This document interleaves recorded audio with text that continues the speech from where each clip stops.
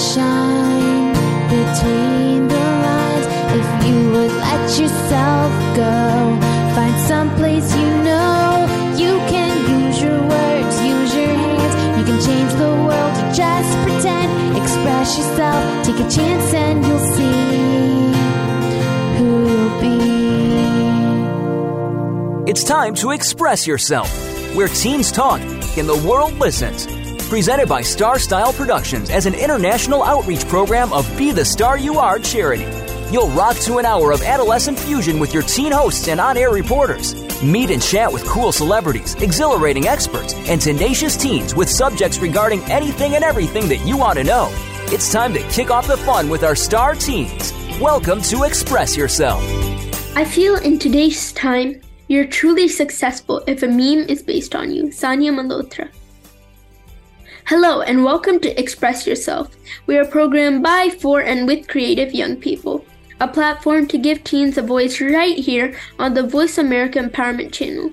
From Cynthia Bryan, producer of Express Yourself and Star Style Productions, we bring this program to the airwaves as an outreach service of the Be the Star You Are charity, a top nonprofit honored by GuideStar and great nonprofits.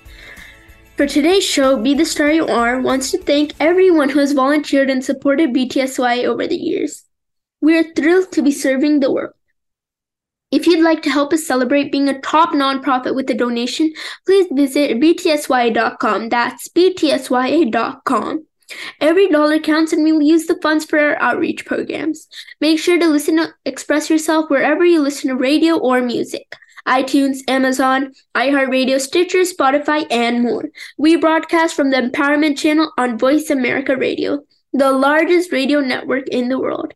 I'm Sharania, the host, and on a monologue for today's shows. Today's show is all about the internet age and memes. And we're not going to have much of segments today, because it's going to be me on a rant about the internet age and memes and how literature plays a big role in it. But also, since Easter's here, I'm going to be talking a little about Easter. I was thinking about starting off with the history of memes, because I have a feeling we all know what memes are, but we don't know the history of it exactly. I'm sure all of us have seen memes clowning other people, but I think we should get deep on what they actually are.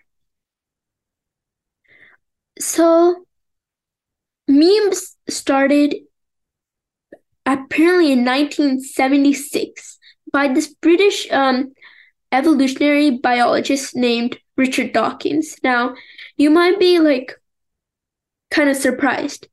What does a biologist have to do with something that's reaching the internet? So, he's credited for introducing this term in his 1976 book, The Selfish Gene.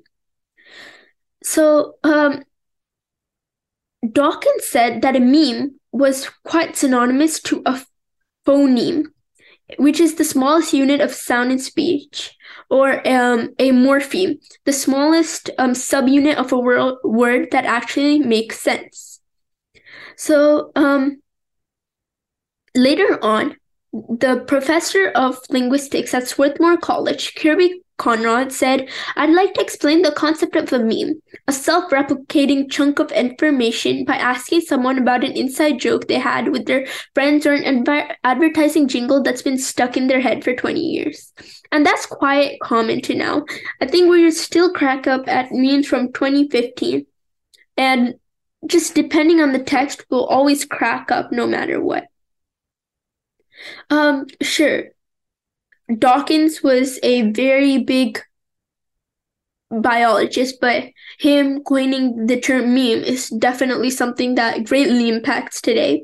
And in French, the word meme, I might not be pronouncing this correctly, I take Spanish, not French, translates to same. And the Greek word minumai means to imitate, which is quite what a meme does. They use the same picture or video over and over again to show a relatable situation. So Dawkins, let's talk more about him, said he needed a name for this new replicator. He needed a noun that conveyed this idea of cultural transmission and something that imitates. And he really wanted it to be a monosyllable. So he wanted to sound like Gene, because his book is all about Gene, hence the name Selfish Gene. And it could also be alternatively thought as being related to memory, or the French word meme, which is what he said. Now, over time, the meaning of memes have obviously shifted. From what used to be a biological term, now it's like a term about an image on the internet. So let me actually tell you what the definition is for meme on Merriam-Webster. An amusing or interesting item such as caption, picture, video, or genre of items that is spread widely online, especially through social media.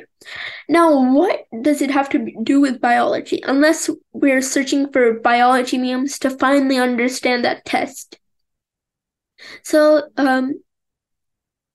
memes have become not only something to laugh at, but it's an expression, a cultural or social or even political at times. Those ones are kind of controversial. And they're trying to express themselves. The creator of these memes are trying to express themselves through the medium of humor, hence the memes. So,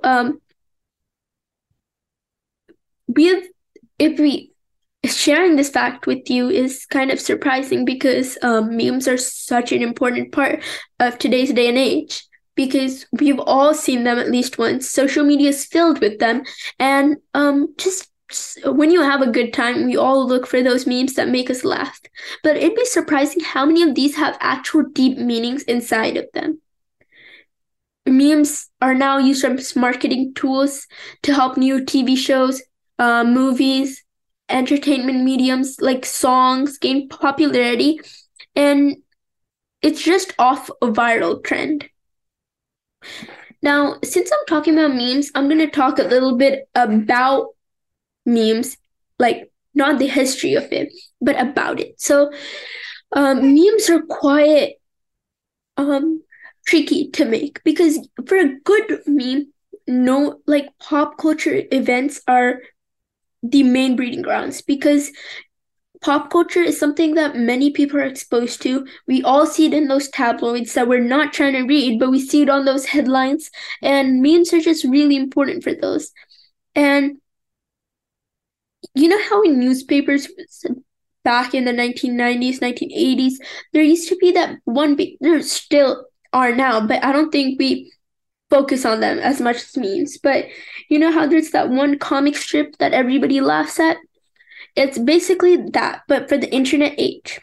And that's what Saint Hoax said. And Saint Hoax is this very popular meme maker who has 3 million subscribers on Instagram. And he's made memes throughout a long time. And his representation is depicted beautifully. And memes, he says that memes have to be shareable, because what's the point of looking at something if you can't share it with your friends? What's the point if you can't laugh with your friends about this issue that seems serious, but it's taken in a lighthearted manner, and then you're forced to think more into it? So, Samir Mizrahi, the deputy director of social media at BuzzFeed, actually runs a account called Kale Salad, and it's a meme account, and it has nearly 4 million followers. And he says that memes need to be shared very quickly, and it has to catch your eye. And that's one of the main ingredients in making an amazing meme. And this sharing memes facilitates a sense of community. And there's something unique about memes, but it helps everybody come together. And that is what I'm going to be talking today in my segment, The Scribble. I'm just going to talk a little more about memes before I jump into what memes actually have to do with writing. Now, memes are a very current thing. And as we know, not everything on internet age lasts for a long time. Now, the future of memes, that's something we should be thinking of. It would take a long time to dissect and go through every single meme that has gone through the internet. And there are always those few memes that just still pop out at us. One of the most popular memes, it still is now, is Rickrolling. And sometimes it would involve adding unexpected links to the music video for the singer Rick Astley's 1987 big hit, Never Gonna Give You Up. And meme culture, that's one of the biggest signs of meme culture. And LOL cats was such a big trend because it was a trend that included funny photos of cats, and more text was superimposed on them. And it represented normal human emotions, but just with cats. And it was more exaggerated, which obviously made it more funny. So now I'll be going to writing and memes. As I said, memes are a community, and I'll be talking about how writing is a community too. Memes are a very strong community. You will see many subsections on social media. For example, on Instagram, you'll see #memes. #memes are great. And then on Reddit, there's a subsection called memes. And then there are websites dedicated to memes. And you might be asking, oh, well, memes are memes. What does this have to do with writing? People who are writers have strong communities too, and it's important to be part of a strong community as a writer. Writing independently might sound like a good idea, but you have no idea on how you can improve. I'm part of this writing club right now, called California Writers Club, and I'm part of one of those chapters. And then there are so many different places I can involve myself in, and I become a better writer that way. Actually, from there, I've learned one of my favorite methods of writing, ekphrasis, where you take an image and then put it into words. It's so invigorating and so interesting to talk to other writers with different viewpoints, which are unlike yours. So, and just like I said, memes have this strong community. And since memes are so strong, and then they have those little texting slangs like LOL or I don't know. I'm blanking right now on texting slang, which is quite sad. Or the KK or something like that. I'm right now blanking on texting slang. This isn't good considering the fact I use it every single day, 24/7. Well, we might be thinking, oh, well, what does that have to do with literature? It's literally shortened literature.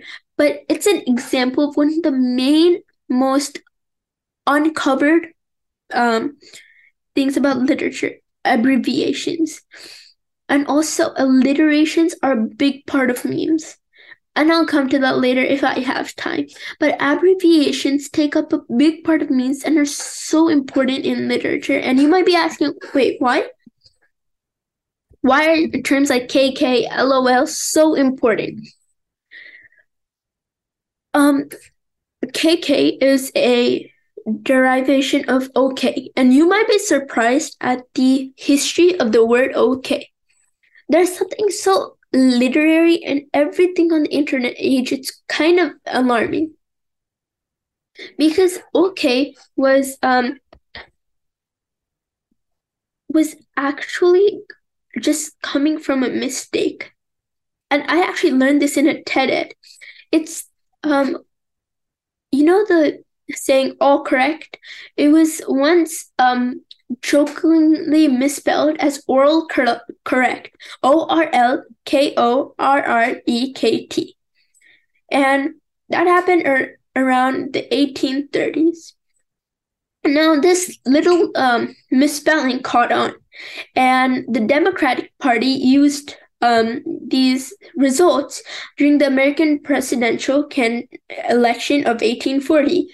Oral correct, vote for the Democratic Party, who is oral correct. And who actually described this? Because this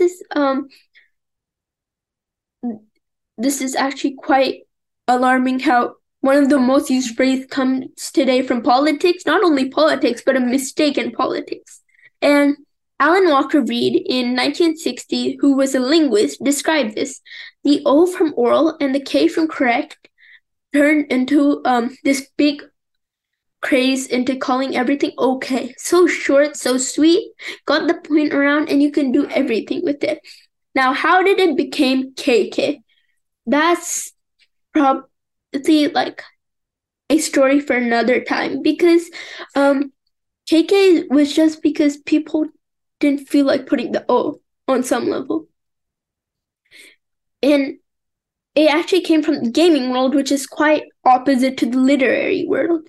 And there were conflicting theories, but one of the main ones, it was a shortened version of the 90s gamers expression, okay, cool, which was KUWL.